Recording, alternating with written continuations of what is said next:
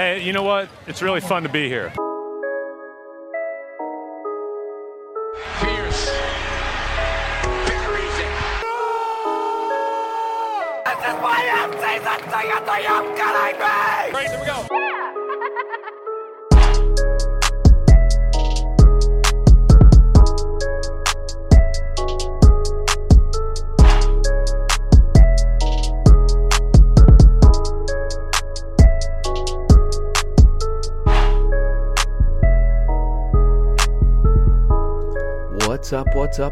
What's up? How are we doing? And welcome to episode number 27 of the Banner Banter podcast. I am your host and favorite Boston Celtics season ticket holder, Timmy G.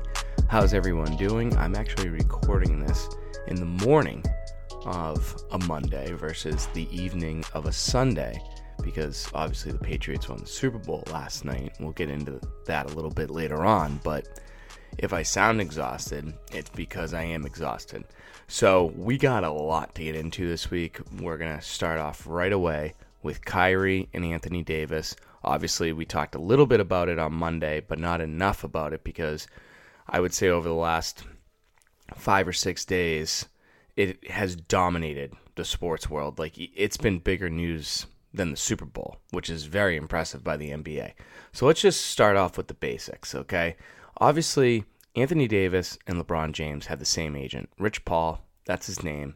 He seems kind of douchey because he's trying too hard to make sure that his two best clients, probably in the NBA, I don't know if he signed anyone else. Like I know Marcus Morris, he's also signed with him, but obviously Anthony Davis and LeBron James are better than him. But Rich Paul is obviously going above and beyond to make sure that certain media outlets get the proper news from the AD camp. And on Thursday, his latest feat was probably the lowest he's ever gone. He had to get Anthony Davis's father involved. And when you think about free agency, okay, when you think about all the free agents out there, no matter what the sport, what father has spoken up? I mean, maybe Bryce Harper's, because wasn't Bryce Harper homeschooled? But anyways, it doesn't matter. Anthony Davis's father says that he never wants his son to play for the Boston Celtics because of what Celtics did to IT, Isaiah Thomas, okay? Now, do I understand that what the Celtics did probably wasn't an ideal situation because of what Isaiah Thomas gave to the city for the 2 years, and he was a fan favorite, everyone enjoyed him, the little guy, the underdog, I get all that, okay? But the Celtics had to make a decision on how hard they wanted to go and get Anthony Davis. The plan wasn't just to go get Kyrie Irving. The end game for the Celtics is to make sure that they have Anthony Davis, okay? So, sure, people need to realize that everyone in the league would have made the Isaiah Thomas and Kyrie Irving trade, right? Yes, it sucks, but Kyrie makes the Celtics better versus IT4, right? And I think the other reason why this happened is because Anthony Davis's dad needs to realize that they made that Isaiah Thomas move so the Celtics could get your son. That's the reason why. He needs to realize that the Celtics had to do something that was kind of rude, I guess. Yeah, I think that's the best way to describe it. The whole Celtics Isaiah Thomas thing was kind of rude. But it's a business. You got to get over it. And Danny did what was best for the Celtics. And supposedly Anthony Davis has also been on record saying that he didn't agree with the Isaiah Thomas thing. So maybe, I just burped. Wow, early AM burps. Gross. So maybe Anthony Davis doesn't want to be in the Celtics too because he's afraid that he'll give all the loyalty to these guys and then they'll just throw him to the curb. Yeah, but this was a little bit different. I really, truly believe that Danny Ainge never wanted to trade Isaiah Thomas. But if someone's going to offer you Kyrie Irving, and in the back of your mind you say to yourself, Kyrie Irving and Anthony Davis are best friends, guess what? I'm going to be kind of rude and make this offer, right? Because that's what I would do. Now, the big debate and the big rumors that are coming out is that Anthony Davis, no matter where he goes, whether it's the Celtics, the Knicks, the Minnesota Timberwolves, the Sacramento Kings, wherever he goes, he is going to be a one-year rental. He fully believes and wants to play 1 year somewhere and then go play with LeBron James when LeBron James is 36 years old in Los Angeles in 2020 when he actually becomes a free agent. Do I agree with that? Hey, do you? Do you? But I believe Danny and Wick and the entire Celtics front office fully believe that if they go above and beyond, get Anthony Davis for 1 year, and can still keep Kyrie Irving, that they have the faith that they can make sure that Anthony Davis stays a member of the Boston Celtics if that happens. And I don't blame them, because look at Paul George. Paul George from LA, the whole situation with Paul George was he was going to go to the Thunder for 1 year, and then he was going to go sign with the Lakers. And look what happened. He became close with Russell Westbrook. He became close with Billy Donovan, his coach. And next thing you know, he signs a max deal to stay with the Oklahoma City Thunder. And look at them now. They're now third place in the West. So there's a chance. I really, really, and truly believe that. But the worst part about this whole situation over the last week is the media. And let me just get this off my chest right now. If you're going to text me with some crap, or you're going to email me, or you're going to tweet at me with some crap that's not tweeted out by Shams or Woj, I don't want to hear it. Like Rick Bucher came out with some news. Rick, I trust your parents, and I probably don't even know your parents, because there's some people I probably don't even know that listen to the podcast. I trust your parents more than I trust Rick Bucher. The guy sucks. He's messed up so many deals. He's messed up so much news in the NBA. And it's gotten to the point where he had to call out like other media members on when they were a little bit wrong. And he works for the Bleacher Report now. So yeah, Shams, Woj, that's it. And what's crazy about the media, and it really drove me crazy on Friday morning when Kyrie Irving finally met with the media for the first time, because he was out Monday and Wednesday with the hip strain, so obviously he wasn't available to the media. So he was available for shoot-around at Madison Square Garden on Friday morning. And ESPN posted a picture of Kyrie Irving, and it says, "I spent the last 8 years trying to do what everyone else wanted me to do, and I don't owe anybody shit." So ESPN is trying to make you say, oh, Kyrie's saying fuck you. Kyrie's trying to make you say, hey, screw you, Boston. But if you actually listen to the whole clip, which I'm about to play for you in a little bit, or in like 2 seconds, you'll realize that like Kyrie is angry at the media. He sounds annoyed. And Chris Mannix on Friday night before the Celtics game stated that he talked to one of Kyrie's former teammates. And one of Kyrie's former teammates basically said that he hates being involved with someone else's future. So, for example, if Kyrie knows what he wants to do, Kyrie has a plan and he wants it to do it on his own. He doesn't want to be attached to Anthony Davis. He doesn't want to be attached to Klay Thompson. He doesn't want to be attached to all the max guys, Kawhi Leonard, etc., etc. Kyrie wants Kyrie's story, and that's it. And I appreciate that. And I think that right there and then is a good thing to hear. I really do. Because no one, if what Chris Mannix and that former teammate said is true, Kyrie's not going to care if Anthony Davis goes out, to LA. Kyrie's not going to care. Kyrie's not going to care if Anthony Davis goes to the Spurs or the Timberwolves or the Knicks or whatever. So that's great. So listen to this actual clip. Think about this, okay? ESPN just said, all that he said was, I spent the last 8 years trying to do what everyone else wanted me to do, and I don't owe anybody shit. So you think that's a bad interview, right? So listen to this clip from John Corrales at Mass Live and enjoy it. Is that a difference? Did something happen? Did something change? No, I mean, I'm going to just do what's best for me.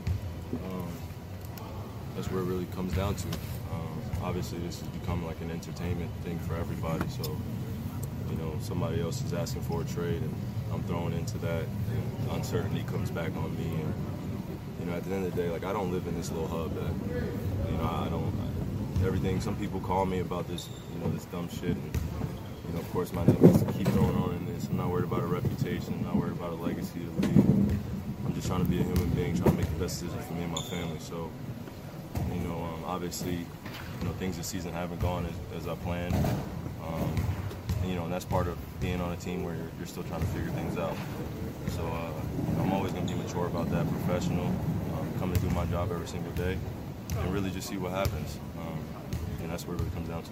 Kevin, what motivated you to make that proclamation? What route you didn't have to do that at that point? Well, I think it was just the excitement, feeling emotionally invested, coming off an injury, last season, trying to prove something, trying to be very much of a team-oriented player, which I am naturally. But at the end of the day, like I said, I spent the last 8 years trying to do what everybody else wanted me to do in terms of making my decisions and trying to validate through the media, through other personnel, managers, anybody in this business, and I don't owe anybody shit. So, for me, I think that the confidence that I have in myself and my abilities, I want to be able to control what I want to control. And, I still have confidence in Boston and what they can promise for the future and what we have in terms of our pieces. And that's what excited me a lot about the beginning of the season, was the opportunity to, come into this season really just doing what we planned on doing, set a goal and go after it, and then see what happens at the end of the season. So that was the plan before, and that's still the plan now. Obviously Boston's still at the head of that race, and that's just where it stands. Have you felt increased internal pressure? Danny Ainge says he talks to you every day, about your commitment to staying. I mean, this is like college recruitment all over again, so I don't know. I don't know. This is just weird. It's a new position for me to be in, answering all these questions, seeing all this, stuff that I'm trying to avoid, and it's just a distraction. You know what I mean? Like, it's crazy how stories and things and storylines can seep into a locker room, and, you guys are part of the destruction of locker rooms. And, that's just what it is. This is an entertainment industry. I don't live for this entertainment. I don't live for all these, talking to everybody every single day about my life and my decisions. And I would just hope that everybody would respect that. And, that's really basically it. I'm a normal human being at the end of the day. I don't want to answer all these questions about my future all the time. It's unfair to me because I have a focus to really help these guys grow as individuals and really help this team be successful. Okay, I know that was a long clip, but that was the biggest chunk of that clip that really stood out to me. And you think about it, it sounds like Kyrie's more pissed at the media than he is at anything else. Kyrie doesn't want to just come out and say, hey, I want to re-sign with the Boston Celtics, because clearly this has been a frustrating process for him. Maybe the young guys have pissed him off. Maybe he's frustrated with the fact that the team's not the number 1 seed, the fact that they're only the 3rd seed right now. So I get that. But at the same time, he still said that the Celtics were the front runners and that he has confidence in their future. So why does the media, I don't want to call myself a member of the media, but I like to read the entire thing before I freak out, because sure, at first when I saw that, I was like, oh my God, you got to be kidding me. Shoot me in the face. But not true. You read the whole thing. You listen to the whole thing. It basically Kyrie saying, hey, you guys, the media, are running stuff. I'm not going to give you any ounce of information, and you can talk to me on July 1st. So hopefully we don't have to hear about it anymore from Kyrie. The trade deadline for the NBA is February 7th, and the Lakers are in town February 7th, and we'll preview that game in a little bit. But the drama heading into this game, because if the LA Lakers don't make a good offer to the New Orleans Pelicans for Anthony Davis, the Celtics have a real shot at him, because the Celtics have the better assets. Now, the only thing that kind of sucked after Kyrie's little rant that I just played was later in the day, the Knicks traded away Kristaps Porzingis to the Dallas Mavericks for Tim Hardaway Jr., Courtney Lee, and Trey Burke. And then the Knicks, in return, got Dennis Smith Jr., DeAndre Jordan, Wesley Matthews, and some first-round draft picks that are protected from 2021 and 2023. The negative about this is this opens up $75 million of cap space for the Knicks next summer, or this upcoming summer, which basically means they can sign 2 max guys like a Kyrie Irving, a Kevin Durant, or a Kevin Durant, Kawhi Leonard, etc., etc. Now, this is obviously a huge risk by the Knicks, because now the Knicks are basically saying, we're going to trade away a franchise player who's coming off an ACL injury, who's only like 24, 25 years old, who's still on his rookie contract, to hopefully get 2 max guys. Now, you guys got to remember a couple summers ago, the Knicks had an opportunity to sign, I'm sorry, not a couple years ago, like 10 years ago, they had an opportunity to sign a bunch of max players, and the best one that they got was Amari Stoudemire. Very, very, very sucky situation for Knicks fans. James Dolan is a horrible, horrible owner. So this is a huge risk by the Knicks fans because they might end up with someone like Tobias Harris as your max guy. And Tobias Harris is a very good player, and we're actually playing Tobias Harris and the Clippers this Saturday at TD Garden. But this is a huge risk for the Knicks. And the Knicks are in the Celtics division, so if it doesn't work out for them, then, hey, we'll take those 4 wins every single year. You know what I'm saying? And what Woj said on SportsCenter at 6 o'clock that night was basically, hey, don't worry about it, Celtics fans. He said, and I quote, the Knicks have a long way to pry at Kyrie Irving joining the team. So Woj knows that the number one place for Kyrie and the number one place he wants to be is the Boston Celtics. So I'm okay with it right now, okay? And I just got one more little bit of information before I give you my final takes on this whole Kyrie situation. But Friday night, after the 6 o'clock SportsCenter, Woj tweeted out that the Lakers really aren't offering it all up for Anthony Davis. They're really not. They only offered Lonzo Ball, Kuzma, Rondo, Beasley, and a first-round pick. Rondo, Beasley, a first-round pick, which will probably be out of the lottery, Kuzma, and Ball. That's laughable. Kuzma, in my eyes, is better than Ingram. I think so. But Kuzma's also a little bit older. But you need Ingram in that deal if you're the Pelicans. Like, if you're Danny Ainge and you read that tweet from Adrian Wojnarowski, you're like, oh, the Lakers, you guys are so cute. That's so adorable. A for effort. So we really just got to wait until Thursday. I think the trade deadline ends at, it's either 3 o'clock or 4 o'clock. I'm having a brain fart. It's either 3 o'clock or 4 o'clock. The trade deadline ends. So going into the Lakers game on Thursday night, the Lakers might only have like 6 guys playing. And LeBron James' load management will have to be at an all-time high. But my final thoughts on this Kyrie situation, so we can just move on from it and hopefully don't have to talk about it until like episode, like 52 or something. I love the future for the Boston Celtics. I really do, and I think Kyrie realizes that too. But I think it all starts with the Anthony Davis situation. I really do. I think if Danny sits down with Kyrie and says, hey, guess what? We're going to do everything we can to get you Anthony Davis, but you got to do everything you can for us to make sure that you stay here and you make sure he stays here too. And I think Kyrie's going to accept that offer. And it's great to know that Kyrie still believes that the Celtics are the front runners in his eyes. That's great. Is this whole situation frustrating because of basically what he said on October 4th at the season ticket holder practice? Sure. He says he plans on re-signing. Yes, it's frustrating. But at the end of the day, I believe what happens in April, May, and June is going to keep Kyrie Irving on the Boston Celtics, not what has happened in October, November, and December. No team in the NBA has won more games since November 26th than the Boston Celtics. So the start of the season sucked. He was frustrated. He outspoke. He was a dumb leader. Sure, he called LeBron. Sure, he shouldn't have told the media because I bet you half of that stuff is because of all that. But Kyrie Irving said the Boston Celtics are the front runner. I'm going to go by his word. I know Kyrie's a weird dude, but I'm going to go by his word and hope that his word is right. And one last thing, Bill Simmons said that the Celtics should trade Kyrie Irving, and Bill Simmons, you can shut the hell up, and we'll move on. Okay, simple as that. So now let's get into the state of the Boston Celtics. Where are the Celtics currently right now? How's the draft picks doing? All this crazy stuff.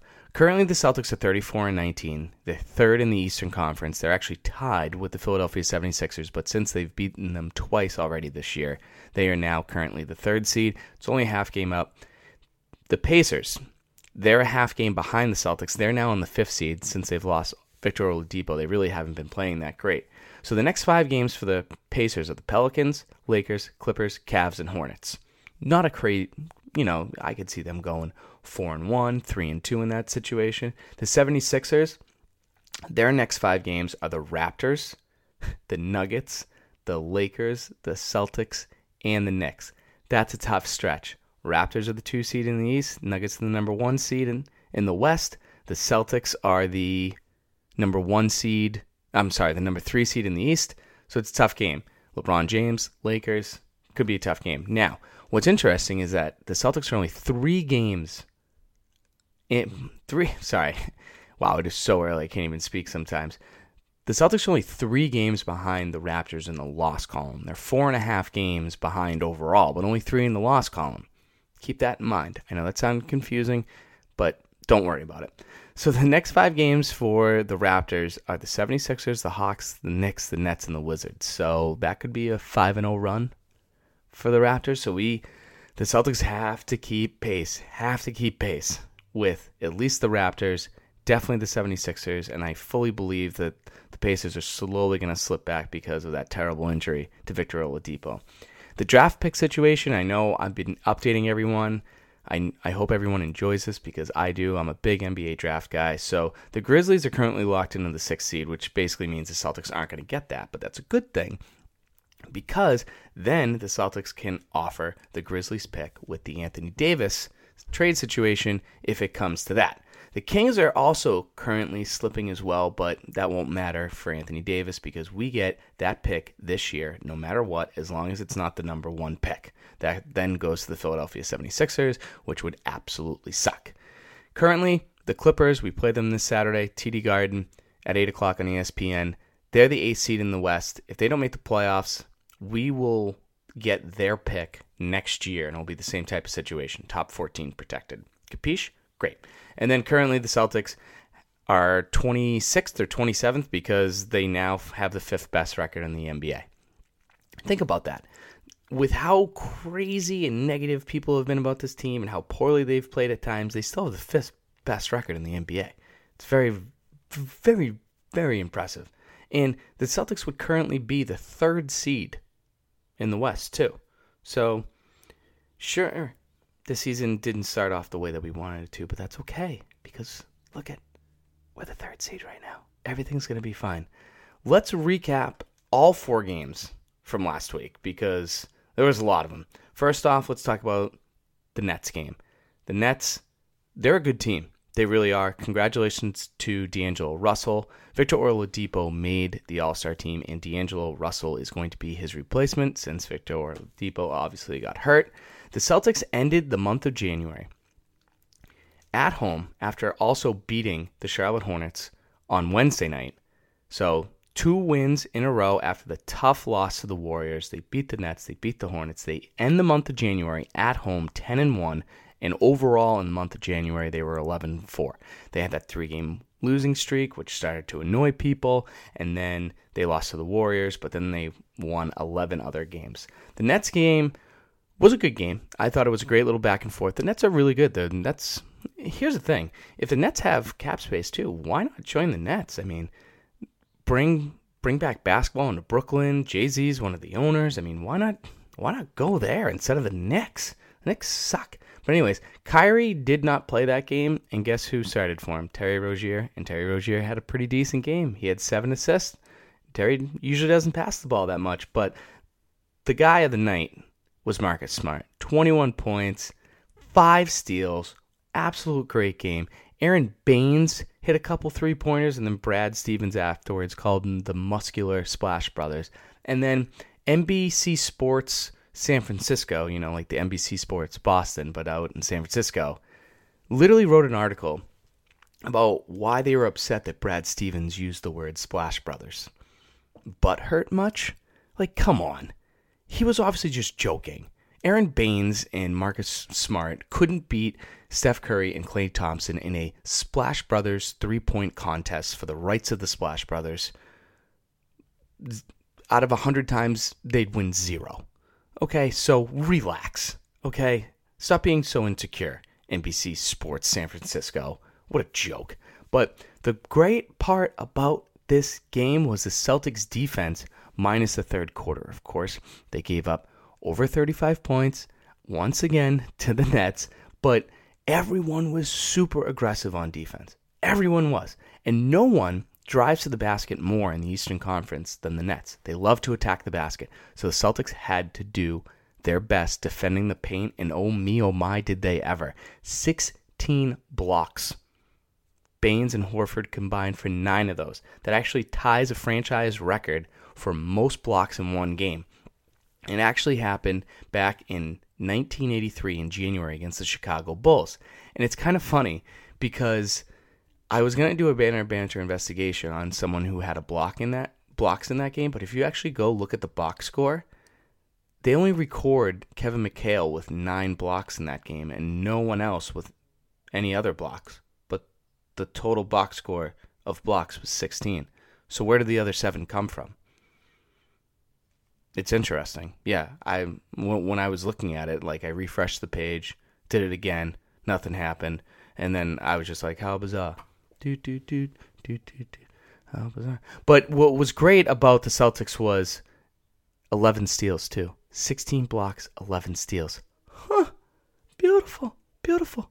But Al Horford, 6 blocks in this game. As much as we think that like Marcus Smart is the heart and soul of the defense, you got to think that Al Horford is too sometimes, because when Al is on point defensively, this team is tough to beat because the Celtics, they can guard anyone on the perimeter. Marcus Smart can defend anyone on the perimeter. Kyrie's getting a little bit better. Marcus Morris is very good at defending people on the perimeter. But if teams are afraid to attack the paint because of Aaron Baines and Al Horford, that's huge for the Celtics. It really is. If Al Horford can get 4, 5, 6 blocks a night, I mean, on night, that's a lot. But if he can get a couple in the playoffs, like average 2 blocks a game, that's huge. Because now someone's going to stop, hesitate, see Al Horford, and then shoot a contested elbow shot, which most likely won't go in. And that's what the Celtics need. If the Celtics can get some defensive paint presence whenever the Time Lord isn't out there, it's going to be great. It's going to be great to see. Now, the Hornets game, what a blowout. Like I said, they won 126-94. This was a complete effort by the Celtics. 6 guys in double figures, 8 guys in the plus minus. Terry Rozier, once again, had a great game. Kyrie missed some time with his hip strain. Obviously, that's a little nerve-wracking when you hear hip, point guard, Boston Celtics, but Kyrie obviously played in the Knicks game and the Thunder game, and he looks fine. But Terry Rozier tied his career high, 10 assists, 17 points, 5 boards. Terry actually looked like a true point guard out there.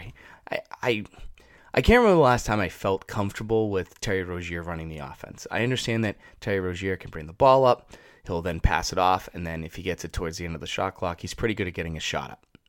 But Terry Rozier made sure pick and roll was working. Terry Rozier threw some lobs. He threw an unbelievable lob to Jason Tatum for a 6 slam late in the third quarter, right in front of the Hornets bench, right on the baseline. I can't believe Tatum actually caught it, but Terry Rozier's lobs since the start of 2019 have been on point, or on fleek, as the kids like to say. It was great. If Terry Rozier can run an offense, I'll feel so much more comfortable with him out there. I really and truly would. And because of the way he ran that offense, the Celtics, 34 assists on 50 made field goals. That's lovely. It really is. Just lovely. But the thing that stuck out to me in this Hornets game was, guess what? Third quarter. What have I been complaining over the last 5 episodes? Third quarter defense. Coming out of halftime and just giving up 35, 38, 40. You name it. 16 points. The Hornets scored 16 points in the third quarter. The final 6 minutes and 49 seconds of the third quarter, the 6 players scored for the Celtics, 25 points total, and that was really the big push that extended this lead and really blew out this game. But Gordon Hayward was a plus 23, and the Celtics bench outscored the Hornets by 31 points. The bench was great in this game. Jalen played well. Baines played well. Gordon Hayward, 12 points, 50% shooting, had a dunk too. Yeah, he did. Gordon's back, guys. He really is. Well, the Thunder game, he wasn't that great, but he had one of the best guys in the league defending him, Paul George. I mean, so I'm gonna give him a little bit of a break there. But Gordon Hayward was great. He really and truly was. Now, one other thing that I need to talk about. Remember, like mid-November, how I talked about how the Celtics didn't attack the basket at all. They were 28th overall at attacking the rim or shots within the paint restriction area, etc., etc. The Celtics scored 64 points in the paint. That's more than anywhere else, whether it was inside the three-point line, outside the three-point line, you name it, 64 points. If this team can get to the bench and their shooting works out a little bit like it has, watch out. Watch out. Don't look. Don't look now. The Celtics are already the 3 seed. Don't look now. They're playing some great basketball. They won 9 out of the last 10. If the Celtics can get to the paint night after night, watch out. Kyrie, near the rim, doesn't miss. If Horford can hit those baby hooks where he dribbles, shimmies, dribbles, baby hook. If that type of stuff can go in, a Tatum decides to attack the basket more. I'm telling you guys. I'm telling you. Patience is a virtue. Patience is a virtue. All right, Friday night, let's recap the Knicks game. The Knicks didn't have everyone. They didn't have Dennis Smith Jr., they didn't have Wesley Matthews, they didn't have DeAndre Jordan because of the trade. But man, the Knicks always just play the Celtics tough for some odd reason, and the Celtics needed a little bit of a run in the fourth quarter thanks to Marcus Morris to extend the lead to win 113-99. But the thing that stuck out to me in this game, the Celtics took care of the basketball. They made the right plays. They made smart decisions. They weren't forcing the ball on the fast break. They weren't forcing the ball after an outlet pass. They just took their time, did their thing, and they only had 7 turnovers. 7 turnovers and 54 points in the paint off of 52.9% shooting in that area. That's what I love. And they didn't allow 30 points in any of the quarters. It wasn't like they allowed 25 and then 27 and then 52 and then 30. None of that. Under 30, all 4 quarters. Now, the Knicks suck. The Knicks want Zion Williamson, and then they want 2 max guys. The Knicks are doing the definition of tanking, so I'm really not crazy impressed by it. But a win's a win. These type of games is where players get confidence. And Gordon Hayward, 15 points in this game, and another dunk. In transition, off an alley-oop. He's coming, folks. He's coming. 2 out of his last 3 games have been very good. Have been delicious. Have been delightful. Marcus Morris. He went through a little bit of a shooting slump, but he's back. 18 points. Went 4-9 from 3. 5 boards in this game. Whew, love it. Jalen finally played 2 or 3 games in a row, and he played them pretty well. 21 points, 6 boards, plus 13 versus the Nets. 24 points, 10 boards, plus 19 versus the Hornets. And then the Knicks, 11 points and 4 steals versus the Knicks. But I'm still not that high on Jaylen Brown yet. I'm really not, and I'll explain why a little bit later on. Thunder game. Sunday afternoon, a little Super Bowl Sunday matinee.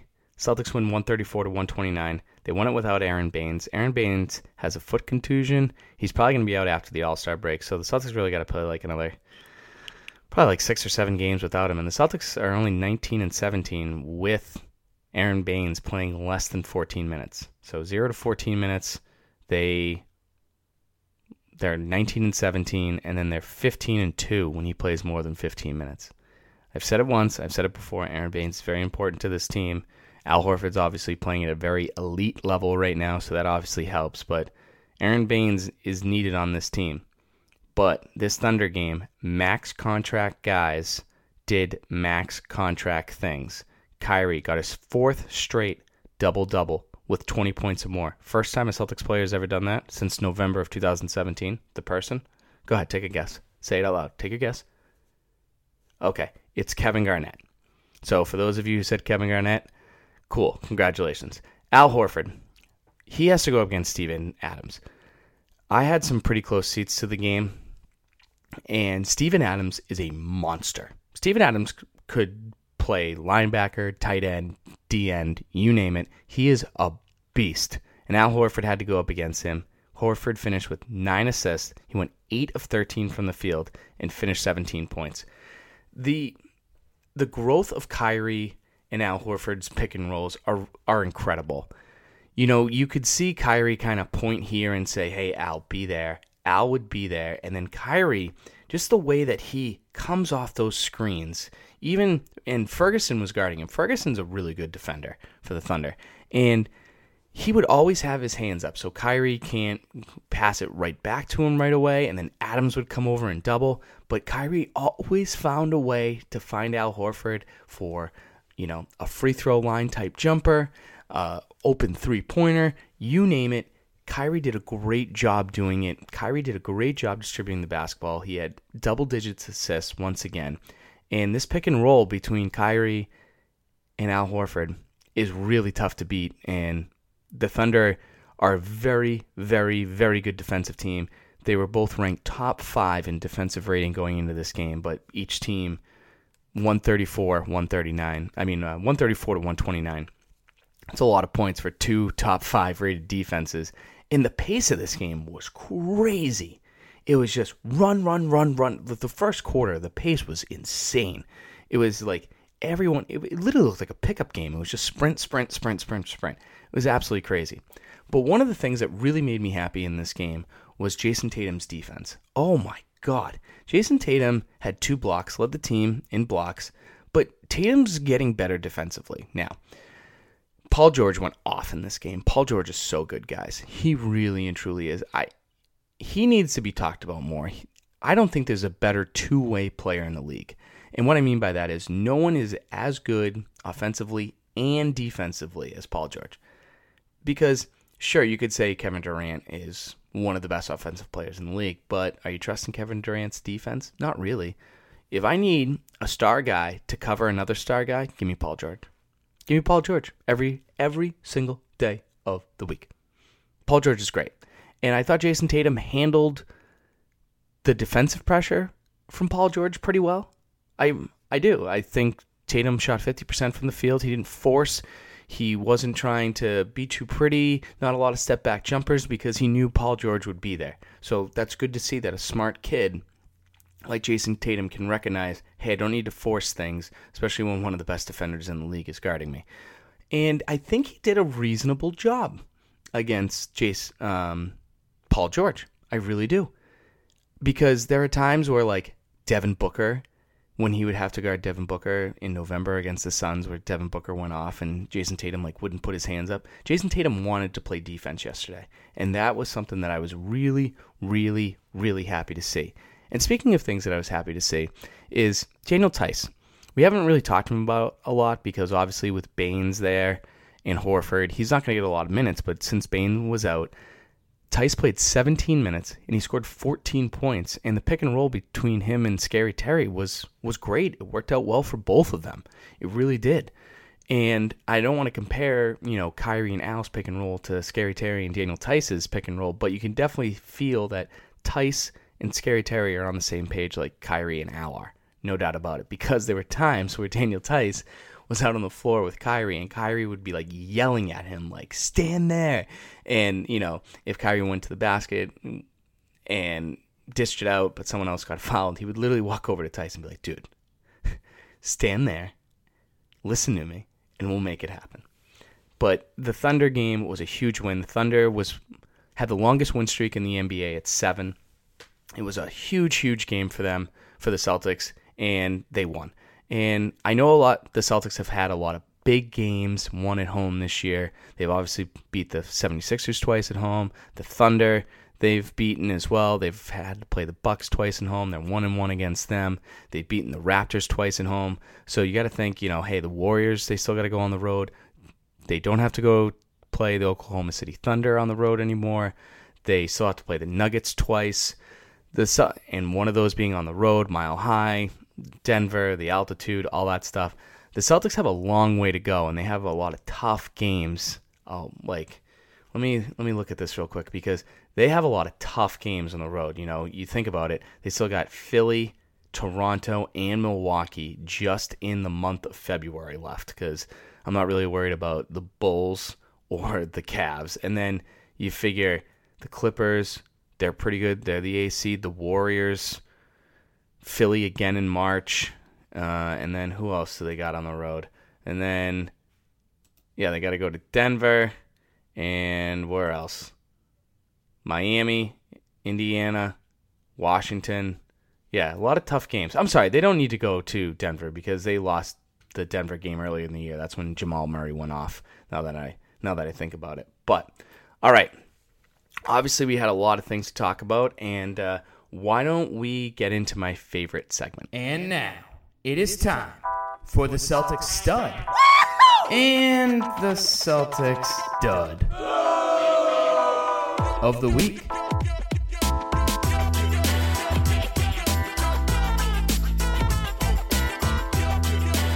Okay, this week's Celtics stud and dud of the week. I love this segment because this is where I can give my steaming hot takes about the situation with the Boston Celtics. And the stud this week is Gordon Hayward. You're goddamn right it is. +8 versus the Nets, +32 versus the Hornets, +14 versus the Knicks. Back-to-back double-digit games. He's had dunks in 3 of the last 4 games. He didn't play that great versus the Thunder, but he had a very important and one. He attacked the basket really strong and helped the Celtics really expand their lead in double digits in the third quarter, which was very important. Now, the dud is Jaylen Brown. I know I mentioned earlier 21-6, 24-10, 11-4. He played pretty well against the Thunder the other day. I'm not upset with his play. I'm just upset with one specific thing.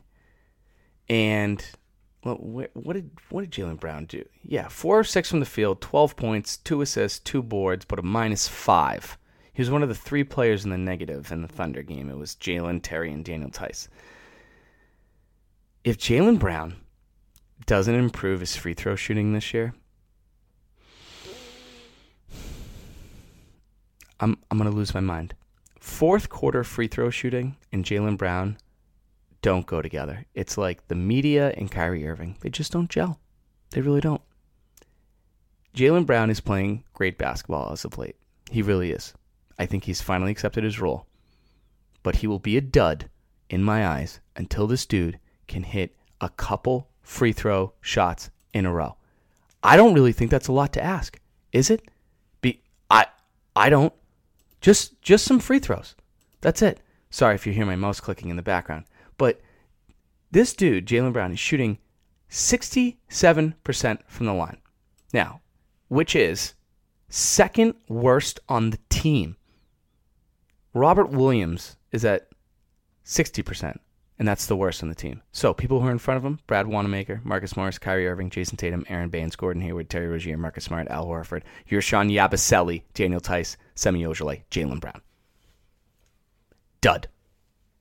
Hit your free throws, because his 2 missed free throws in the fourth quarter, the Thunder went down and got buckets, and it cut the lead. Just like that. 3-4 point turnarounds, just because Jaylen Brown can't hit a freaking free throw. All right, let's preview the upcoming week for the Celtics. They got 3 games this week. Tuesday night, 7 p.m., they go on the road to play the Cleveland Cavaliers, who are not good.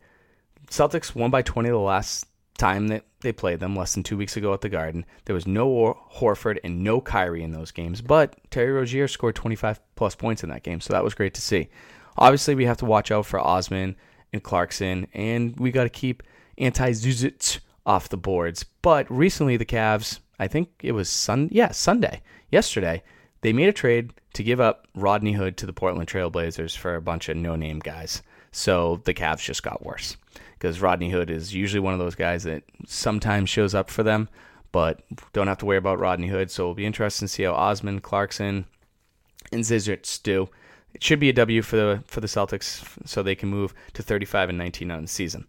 Then LA comes back, and it's actually pretty cool because the Bruins, I know I'm talking about the Bruins, but Bruins, the next time they're at home, Saturday night or Saturday afternoon against the LA Kings, Next Celtics home game, LA Lakers, New England Patriots just beat the LA Rams. So hopefully the trophy's in the house in front of the LA teams both times. Now, the thing that kind of scares me, if the Patriots decide to bring the Lombardi Trophy to the Lakers game on Thursday night, is usually LeBron just likes to ruin everything when he plays the Celtics. Paul Pierce night, even when he was on the Cavs, ruined it. Game 7, Eastern Conference Finals, ruined it. Big 3 playing, ruined it. LeBron owns the Celtics. I have no problem admitting that. The first, maybe 5 or 6 years in the league, the Celtics owned him, but ever since he went to the Heat, he owns the Celtics. It is what it is. Now, 8 o'clock, TNT, like I mentioned earlier, the trade deadline's early in that day. I think it's going to be a great game. You know, Kuzma and Ingram on the big stage, can they perform? They performed very well against the Warriors and then got blown out. Can the young guys... I just want to see the battle of the young guys, because you see so many Lakers fans chirp that Ingram's better than Tatum. I think that's absolutely hilarious. I think Ingram is overrated, and it hurts to say that because Ingram's a Duke guy. But I think Kuzma is better than Ingram. I think Kuzma got picked much later in that draft. I think he was like low 20s or mid 20s in whatever draft class he got picked in. I think Kuzma is much better than Ingram. LeBron isn't 100%. He sat out the other night due to load management after playing one game when he came back from his injury. I think he was only supposed to play like 30 minutes. He ended up playing 40 minutes and needed a night off against the Warriors on Saturday night on primetime because of load management, so whatever the hell that means. But after a recent game for the Lakers, they had a blowout. A lot of the veteran guys, JaVale McGee, Michael Beasley, blew up in Luke Walton's face. So clearly, Anthony Davis wants to go play for a very stable organization like that. But yeah, unbelievable. That will be a fun game. Celtics should win that one. The Lakers do have some big wins this year, no doubt about it. They're on one game out of the 8th seed to obviously miss. I think LeBron missed like 17 or 18 games for them. So obviously they can win with LeBron and they can win without him as well, but not a lot of games without him. And then Saturday night, part of a double dip over at TD Garden. The Bruins game's at 1, Celtics game's at 8 o'clock. The Celtics game, 8 o'clock, ESPN. They're playing the Los Angeles Clippers. It's always nice to see Avery Bradley and Doc Rivers. They'll be coming back. Patrick Beverley, he's a great defender on point guards. He's the one who always gets in some beefs with Russell Westbrook. And, he's a good defender. There's no doubt about it. Gallinari, he finally looks healthy. I'm happy for him. He had such a tough 3 or 4 year stretch about always being hurt. And I'm glad he's back and healthy, so it'll be great to see him play. Montrell, he is like the Clippers' Marcus Smart, just an energy guy. He's great off the boards. The Celtics really have to keep him off the boards. He's no joke. Tobias Harris, Lou Williams, those are the guys. They can score the basketball very well, and it should be a good game. I think the Clippers match up better than the Lakers do with the Celtics, so it should be a good game all around. It should be a great week at TD Garden and hopefully for the Boston Celtics. And before we end this podcast, let's do a Banner Banter investigation. We now interrupt this podcast to bring you a very special Banner Banter investigation, Celtics Unit Report.